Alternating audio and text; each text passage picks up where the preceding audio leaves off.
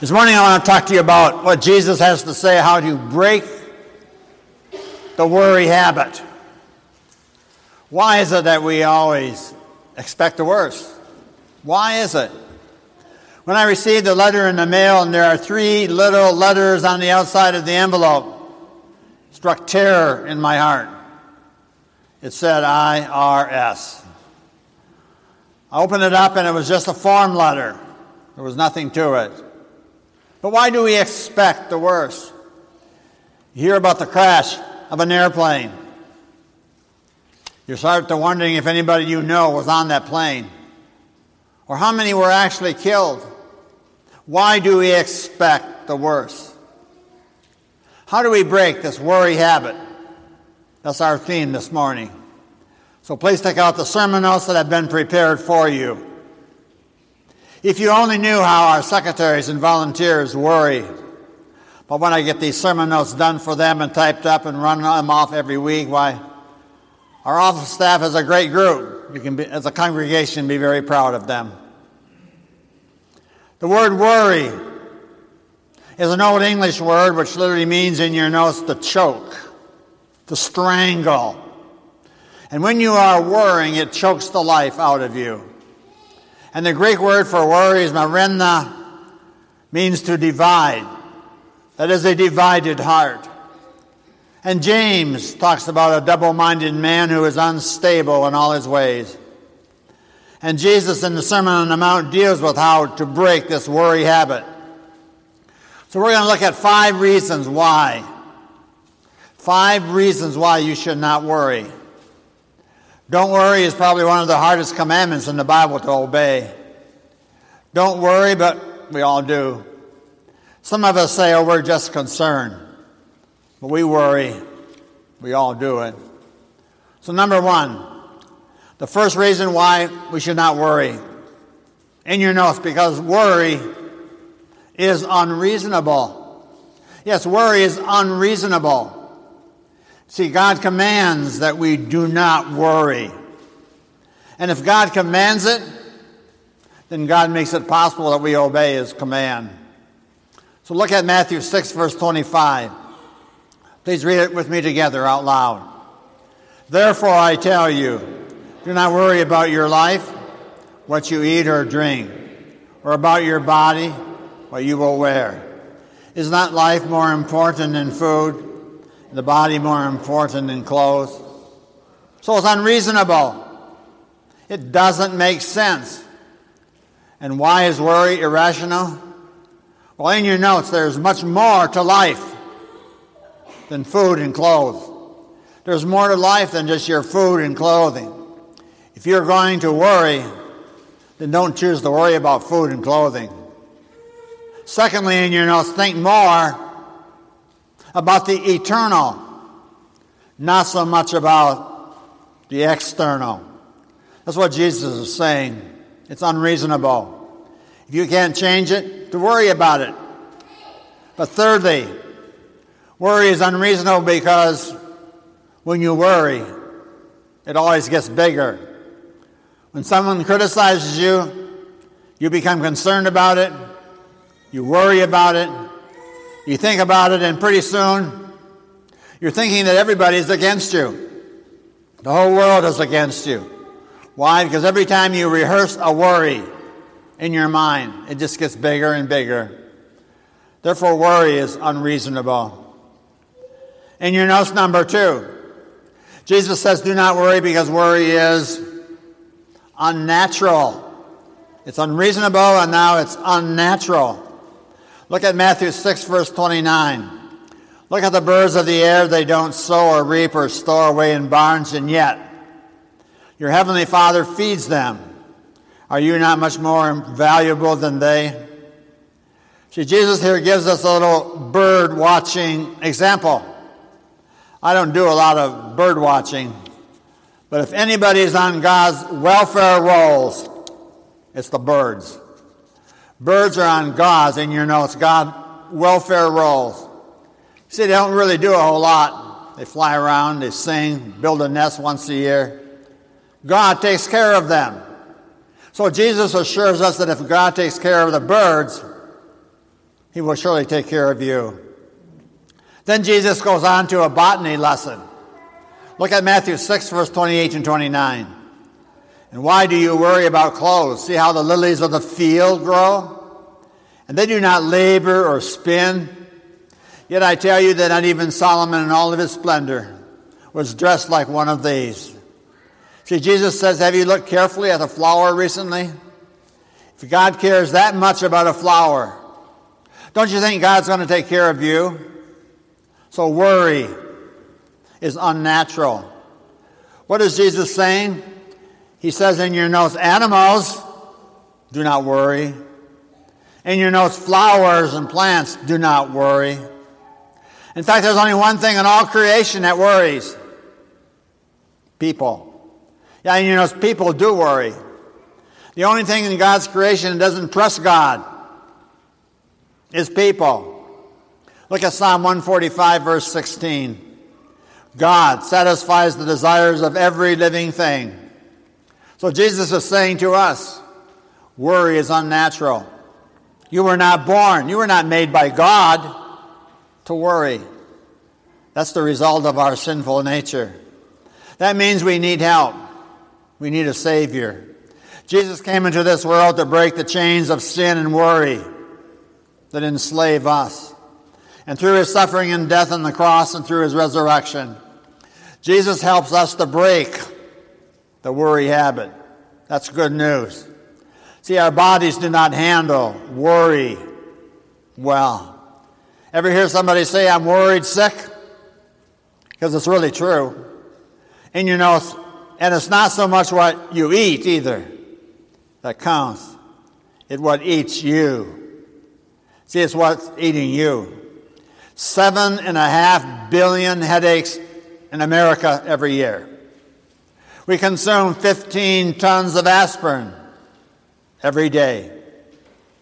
Look at Proverbs 14, verse 30 in your notes. A heart of peace gives life to the whole body. So notice how God is described as our Father here. And when you're a child, you know, you have special treatment from your Father. We are all children of God, our Heavenly Father, and He cares for us. So number one, worry is unreasonable. Number two, worry is unnatural. On the back of your notes, number 3, Jesus says, do not worry, because worry is unhelpful. Yeah, the third reason we should not worry, because it's unhelpful. Look at Matthew 6, verse 27. Please read that with me together out loud. Who of you, by worrying, can add a single hour to his life? See, it doesn't work. Worry is not helpful. What Jesus is saying, it can't make you taller. It can't make you shorter. It can't make you live longer. In fact, in your notes, really, worry actually shortens life. Yeah, it shortens your life. Someone has said that worry is not like a rocking chair. It's a lot of activity, but you don't make any progress. Just back and forth, back and forth. It's unhelpful.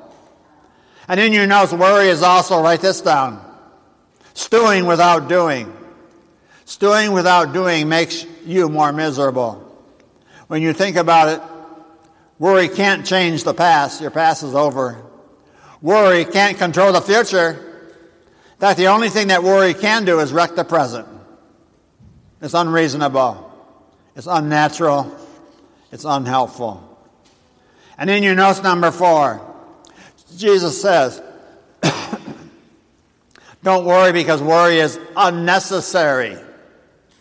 Looking at Matthew 6, verse 30, if that is how God clothed the grass of the field, which is here today and tomorrow is thrown into the fire, will He not much more clothe you?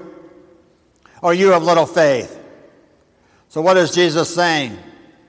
He is saying that there is no need to worry because it's unnecessary. Because in your notes, God has promised.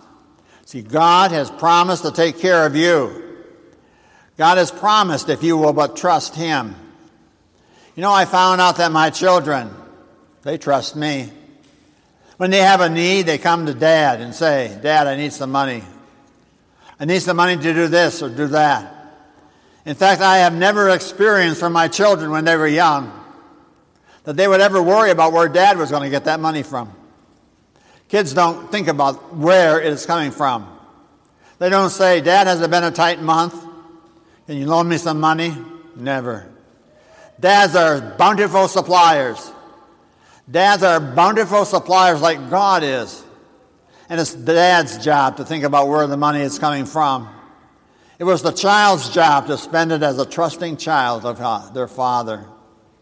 See, the Bible says your heavenly Father, He knows what you need. Won't He take care of you? So it's really unnecessary for you to worry. Next in your notes, God has assumed responsibility for your needs. Look at what Paul says in Philippians 4, verse 19. My God shall supply what? Some of your needs? When you are a good person? Is that what it says? No.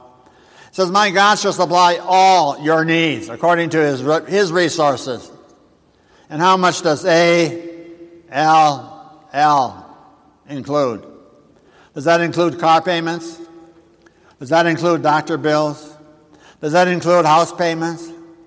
My God shall supply all your needs, not according to how good you have been, but according to His resources. See, worry comes from really a misunderstanding. Worry comes from a misunderstanding of who God is. We really do not know God when we are filled with worry. We don't really know what God has promised to us. See, in your notes, worry is actually the opposite of faith. Worry says that I have to take everything into my own hands and try to work it out all by myself. Some people say, I trust God because He sent Jesus to be my Savior. But I have to do all these other things by myself. There's a story of this lady who was walking down the road with a big, heavy sack on her back. A man in the car picked her up. She says, thanks. She's riding down the road. She's tired. After a while, the driver looks over and she's still carrying that heavy sack on her back. He says, why don't you take that sack off and put it on the floor in the back? She says, oh no, it's enough that you just carry me. I'll carry my sack myself. That's about how logical we are. We treat God. When it comes to our needs, we say, God, you get us to heaven. And then I'll worry about making house payments. I'll worry about the doctor bills. I'll solve all the problems at work myself.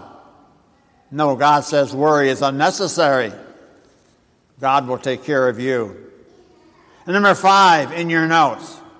Jesus says, do not worry because, write this down, worry is unchristian. Look at Matthew 6, verse 31 and 32. Please read those verses with me together out loud. So do not worry, saying, what shall we eat? Or what shall we drink? Or what shall we wear? For the pagans run after these things, and your heavenly Father knows that you need them. Circle that phrase, pagans run. Because you know what Jesus is saying here. Worry is not only unreasonable, it's not only unnatural or unhelpful, it's not only unnecessary. Jesus is actually saying worry is also unchristian. Now you see, unbelievers, they have a right to worry. In fact, they ought to be worrying because they are trying to live their lives without any of God's help. For the pagans run. Doesn't that really describe much of our society today? Everybody is in a hurry, rushing after a new car, running after a new house, running after new clothes, running after new whatever. Why? Because they don't believe anything else will help them.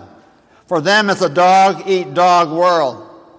You come home dog-tired because you're growled all day. And in your notes, worry is really acting just like an orphan. Worrying is acting as if you have no heavenly Father who knows all your needs and who can take care of you. And also in your notes, when you come down to the bottom line, worry is actually practical atheism. It is in essence saying, it really all depends on me. And we forget that God, our Heavenly Father, is providing for us. Worry is also, in your notes, just playing God. It's assuming responsibility that God never intended for you and me to have in the first place. So God wants you to recognize Him as your God and not to play God yourself. Christians are not to worry, in your notes, also because worry is simply a poor testimony. It's really a bad example. It's acting just like a pagan, like an unbeliever. Do you remember Job, how he worried? In the beginning he said, things are going so good, something bad was bound to happen. Everything is going so great in my life, and I'm sure God is going to pull the rug out from under me soon. In fact, the Bible says that is exactly how Satan was able to get to Job. Job wondered if his sons, maybe, when they partied, were not always obeying the Lord. He worried about that. He would go and then make another sacrifice for them just to be sure. What if? What if? And if you are what-ifing yourself, you're setting yourself up. Because God doesn't want us to worry. So let me share with you 3 things of how you can break the worry habit. Let's look at 3 F words quickly. In your notes, number 1, put your focus on God. That's where we need to be looking. So you focus on God. And then number 2, you put God first in your life. Put God first in every area of your life. You set your priorities. You have to decide who's going to be in second place and who's going to be having first place. And when Jesus is first in your life, then we have all God promises to His children. We have His presence, His peace, His power. We become partners with God when we put God first in our lives. So instead of worry, put your focus on God. Put God first. And number 3 in your notes, put your faith in God alone. See, Jesus says, seek first His kingdom and His righteousness, and all these things will be given to you as well. So you stop living for things and you start living for God. Anytime you know I'm worrying, a little red light should go on and it says, something or someone other than God has taken over first place in my life. See, worry is actually a warning light that says that God is not my focus at this moment. He's not first. My faith is not in Jesus alone. So if you want the promises that God wants to give to you, His children, you must seek Him first. Put your focus on God, put God first, and put your faith in God alone. So in conclusion, note Matthew chapter 6, verse 25 on the front of your notes. Begins with the word therefore. Therefore, Jesus says, I tell you not to worry about your life. When you do Bible study, anytime you come to that very word, therefore, you must see what it's there for, or what precedes the therefore. So you look at Matthew 6, verse 24. It's usually right after verse 25. Jesus says in your notes, no one can serve 2 masters, for either he will hate the one and love the other, or he'll be devoted to one and despise the other. You cannot serve both God and money. From the topic of money, Jesus moves right into this teaching of how not to worry. Now, isn't that logical? Most of our worries in your notes are related to what? Money. Jesus is saying that you can't have both as number 1 in your life. We must make the decision. What am I living for? Who am I living for? And that choice is going to become your God or your master. So focus on God. Put God first. Put your faith in God alone, and you will not worry. Amen.